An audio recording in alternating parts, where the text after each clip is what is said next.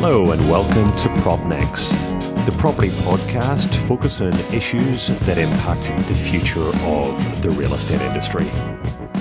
I'm your host, Gavin Morgan, and in addition to looking forward to today's and future conversations, if you'd like to know a little bit more about me, please look on www.propnext.com. That's www.propnext.com. Or if you'd like to chat privately, drop me a line on gavinrmorgan@propnext.com. That's GAVINRMORGAN @propnext.com on email. I'm pleased to welcome Sean Henry, Vice President of Alliance Residential, New England, onto the show today. Sean and I have been good friends and have worked together for, I don't know, Sean, probably about the last 10 years. Something, at least it feels like that. And yeah, that's for sure. I'm delighted. I know we've chatted about doing this for a while, so absolutely fantastic to have you on the show today to talk about multifamily, particularly in the sort of northeastern part of the United States where you're based. Thank you very much for coming on. Thanks for having me, Gav. It's always a pleasure to jump on and talk about a shop with someone like yourself. Oh, good stuff. Well, hopefully it will be fun. And Sean, I thought it'd be good. Could we kick off with maybe just a short intro to you and your career to date in the United States, sort of staying around the areas that you'd like to focus on? Yeah. So as you mentioned, obviously, currently as a vice president with Alliance Residential here in New England. Prior to that, I was on the LP side with AW Capital Management. And then prior to that, I was with two private developers here around the Boston area. So ultimately, on one side or the other of the same coin, but always been heavily focused around the residential or multifamily development space. Yeah, Shauna, just straight into that. Obviously you and I have both worked in different parts of the world, but multifamily is not a familiar term to a lot of people. And certainly on this show, we've got a lot of people tuning in from different parts of the world. Maybe just a quick, simple explanation of what multifamily is, please. Yeah, well, really, it's apartments that you would rent out. But I guess specifically as a focused asset class here in North America, you're generally talking 150, 200 units plus. Not always Class A. We do focus on Class A product, but your typical large scale serviced building with a good healthy host of amenities is really where we focus most of our time. Yeah. Okay. Thank you. So yeah, basically on block rental property for living in, and yeah, obviously the multifamily term I think was born and comes out of the United States. And so just going back a few seconds, then you've been around this space a lot in your career, all of your career in real estate. Why do you like multifamily rental housing as an asset class? Why is it at the top of mind for you? I think personally for me, it requires quite a bit of sophistication. And, when I've ultimately spent most of my career in kind of a cradle to grave situation where, you're not just coming in at, construction or leasing or permitting or, whatever, area you would like to talk about along that spectrum. So I think when you have to take a full large scale multifamily development project from conception right the way through delivery, there's so many nuances that go into that.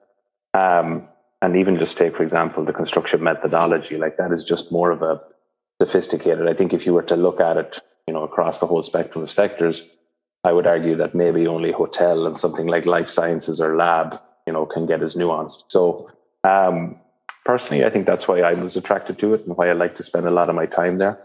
I did a little bit of industrial work when I was at AW and I've done a little bit of hotel stuff back in Ireland. But ultimately, it's just it's obviously going quite well in the US, which always helps at the moment, where cap rates are at and where demand is at. But so I think it's just probably, those two factors pushing together, it being a good space to be in from a business standpoint, but then also it being something that I genuinely enjoy and I'm interested in and is constantly evolving too, right? So it's not just as if, the industry or the stuff that the product type that we primarily spend our time has remained steady. It is just changing all the time. And you're constantly asking the questions as to how you can improve. And, is it something that our ultimately our residents are going to want to live in long term, or are we going to deliver something that's going to come out, become out of fashion pretty quickly? So Yeah, it's pretty interesting for those two reasons. and it is interesting. I mean, on one hand, it's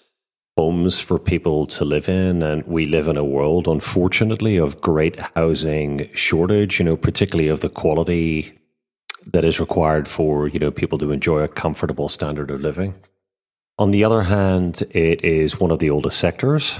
Certainly, as an asset class out there, it's heavily picked over. There is a wall of capital looking at this space. Is it a sector where you can have sustained interest and expect returns?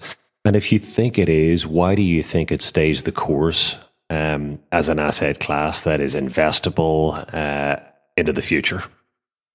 Yeah, I think it's a super question, right? And it's something we're always looking at. I think, if you look at it from a national level down, I think you really have to be focusing on population growth, migration, wages, employment. And you kind of have to constantly relate that in the sectors you're in, also in terms of availability of land and deal flow. So from that aspect, some cities, say like Phoenix or Las Vegas, is a completely different animal to what we have here, around the Boston or the Northeast. I think in Boston, we are a little bit spoiled in some ways because I think we've quite a natural supply-demand imbalance. If you look at the Boston area or the Northeast in general, half of it, first of all, is cut off by the Atlantic Ocean. Then you look at Boston and you have two natural, almost like belts around it. You have Route 128 and 495. So that creates, and obviously a supply issue. Then the further west you go, the state gets quite wet and quite rocky. So that delivers with its own problems. And then on top of that, the greater Boston area is a collection of individual towns and municipalities, all with their specific zoning and ordinances. So it's not as if it's just this one mass of land that can expand in any direction. So throw on top of that then that Boston has, I believe, 20 individual, it's from a healthcare standpoint, it is 20 hospitals, I think 4 of which are in the top 50 in the United States. You have 30 plus, higher level colleges and universities. And I want to say by the last count, 11 were in the top 100. Then on top of that, one thing that we've really leveraged off, or we're looking to leverage off, is the growth in the biotech and lab market. As of the latest rankings, it came out top ahead of San Francisco in terms of, I believe it got 10% of all. I can't remember the NIH. I can't remember what the acronym stands for, but it got 10% of all funding nationally. So all of those factors, really create quite a healthy demand. And if you can establish yourself, you can navigate that. And if you can, thankfully, like I was able to do, get in, learn the business, learn the nuances of the business, I think then you can provide a platform that ultimately will always be attractable to capital, because they're trying to break into quite a parochial market. And that's I think why we have had success, and ultimately we've been able to probably continue that for quite some time. And that speaks to the long term. I mean, it's complicated and there's a lot of work in releasing opportunities, and that comes through clearly even from what you've said. Another massive factor in real estate, Sean, that for sure is going to impact the residential sector is how sustainability is going to be a major factor in everything happening, refurbishment, redevelopment moving forward. Is that something that's become a major factor for you with some of the schemes that you're looking at? And do you think it's going to change much about the attractiveness of this sector? I don't. And are you seeing the work that you're doing or the professional teams that you're working with being innovative? Do you think innovation will be driven from the US in this respect, or do you see that coming from somewhere else and then being onboarded into US real estate? Yeah, it's a super question. And I think it's something that's evolving in real time. It's something that I've spent quite a bit of quite a bit of effort looking at and trying to relate it back to what we do. I think the influence comes from a lot of places, quite honestly. I think one that is quite common is that you will have a sustainability requirement that's driven from the local municipality. And I think that's good and that's healthy, provided there is a certain amount of flexibility around that. I think you'll see, I know within the city of Boston, you're doing a large project under the large project review process. You have a requirement to have LEED certification, or at least try and get some certification. From my experience, LEED is a fantastic certification to get. However, from our standpoint as multifamily developers, it's also the most difficult. First and foremost, because the actual filing fees that are required upfront when you're putting a lot of your capital at risk and using your own balance sheet to do so prior to bringing on debt or your third-party equity, you've quite a heavy burden to carry early. And not only that, the requirements as you move through construction and you're trying to guarantee cost certainty to your partners, it's a difficult one to manage. Personally, I think the ones that work best at the current time for multifamily in the US is NGBS and Green Globes. Both of those have a kind of a easier lift on the front end, like an easier upfront requirement, and they allow you to also like. I think some of these certifications, you have to be very conscious of what level you land at, because if you shoot too high, you could burden yourself with an obligation to deliver a building that you might not have cost certainty to do so. Does that make sense? I'm probably not. Yeah, well, no, it does. But look, for everyone, it's a returns-based proposition when you're developing schemes like this. And I hear what you're saying. I mean, you've got to strive for as much as you can in terms of respecting the environment, but it's obviously it needs to be viable financially as well. I think that's what you're touching on. Yeah. Yeah, I think it's trying to marry everything together. Like, what does our end user want? Does our tenant really care about us having a certification?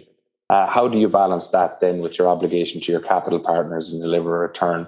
And then ultimately, how do you pick something that actually benefits the environment? And the classic thing, sustainability, is where do they draw the box? How does that actually relate back to benefiting? Yeah, Sean, that's a really, I think, a really interesting what you've just said there. Are there? I mean, I've always people as I've watched the sustainability space in real estate for the last 15 years. The question that comes up time and time again is, when is green going to stand for dollars?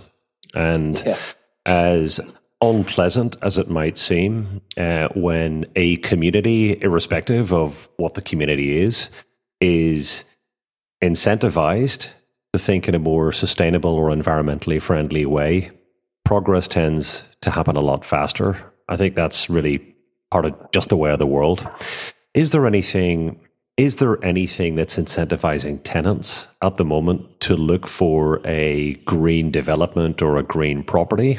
And if not, do you agree that if there were measures in place, whether it's tax breaks or whatever, to encourage tenants to rent green rather than, just rent on historic criteria, which would of course be bundled in with green in the future anyway, do you think that would make a big positive difference and also help developers get best in market type projects up in terms of how they take care of the environment?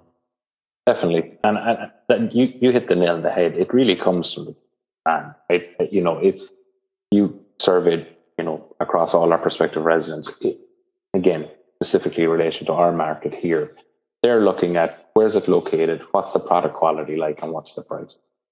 It's a tough vacancy within the greater Boston area. Per the Boston Globe report recently was at 1%. So, does that tenant have the luxury to be able to say, well, if it's not a Green Globe building, or if it's not NGBS, or if it's not LEED, I'm not moving in.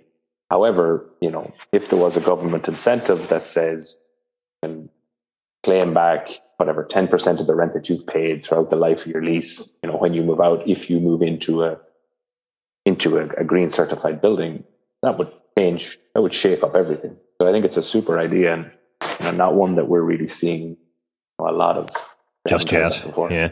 And are you, I mean, Sean, maybe I'm reaching a bit here, but are local municipalities or the public sector bodies that are responsible for entitlement permissions and certification, do they have net zero goals or net zero targets? I mean, if they do, it probably stands to reason that they will eventually translate to this type of thinking and regulation around renting. But is that in place across the board yet, or is that something that's yet to come in the locations where you're focused?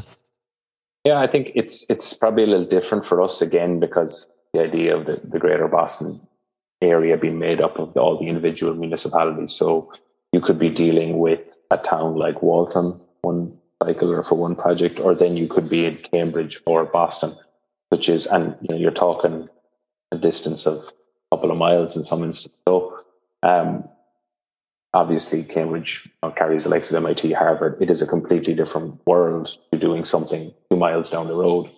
So yes, those municipalities most likely will force some sort of a sustainability or a green certification on you in some way, shape, or form. And that's honestly, when you know up front, you can do something about it. If you can ultimately understand and you're underwriting your deal and your feasibility, and you're something that's acutely aware of that, and you know exactly what you have to hit. At the end of the day, our business is all about delivering upon what you said you're going to do. So if you know up front that that's what you can do, you can incorporate that into the opportunity and assess the viability of that from the start. So that's not the end of the world. But I think where we're seeing probably an interesting wrinkle is actually more from the LP capital side. Oftentimes, whatever fund that the capital partner is ultimately choosing to fund our venture from, a lot of the time that prospectus will have a green or a sustainable requirement. And as a result, our building then has to be associated with something. So that's probably something I found in the last while that's changing quite a bit, is that more and more LP capital is looking to drive sustainability requirement on a building rather than the municipalities doing it. So it's interesting just where you see it coming from. Yeah, and that is, and really, Sean, so in summary, it sounds like a lot of runway in this market, largely for the reasons that you mentioned earlier in the chit chat, but it also sounds really encouragingly that there's a whole evolution still to take place in the sector that can drive much more sustainable, environmentally friendly development, which I think is a real positive. And even better, that there's motivation, as you've just mentioned, in the private sector that will reach out to public authorities to bridge that gap and probably drive the type of change that we're talking about in the short term moving forward. It'll also make it a much more interesting development and refurbishment landscape. I agree. Before we wrap up, Sean, a slightly cheeky pivot from the closing question that I was going to ask you, but I got to ask you. We were going to talk about best-in-class residential. Your favorite multifamily or residential scheme of all that you've seen, which one do you like most? That's a good question. Actually, the Echelon in the Seaport was delivered about 2 years ago now. That split both condos and apartments. And forgive me, I'm blanking on the name of the developer right now. It's a group from out of town, but they did it. So this is the Echelon in the Boston Seaport. Okay, yeah, so we could look for you putting an offer down there sometime in the near future. Yeah, I might try and I don't know if it'll be out of bounds, but I might try and take a look at it, because they just did it. I think you look through. Just to labor this point a little bit, I think when you're going through the cycle of a project, and if you are doing it the way we approach it, just kind of cradle to grave, right? Everything is in-house and driven by a central team. I think what I really appreciate is the people that can pay attention to the details while also driving a project forward, because there are so many decisions, and to be able to carry that through and understand what the light outside your unit door looks like relative to lobby lights, and ultimately then coordinating that across hundreds of units is quite a challenge, a great challenge. But then when you see people who pull it off and do it well, it's really something else. Something I kind of geek out on, to be honest with you. I'll be Googling myself after this conversation. But Sean Henry, it's been absolutely fantastic having you on the show, and thank you very much for joining us today. Absolute pleasure, Gav. Thank you. So that's a wrap, and it just leaves it for me to thank you very much for tuning in and listening to our conversation.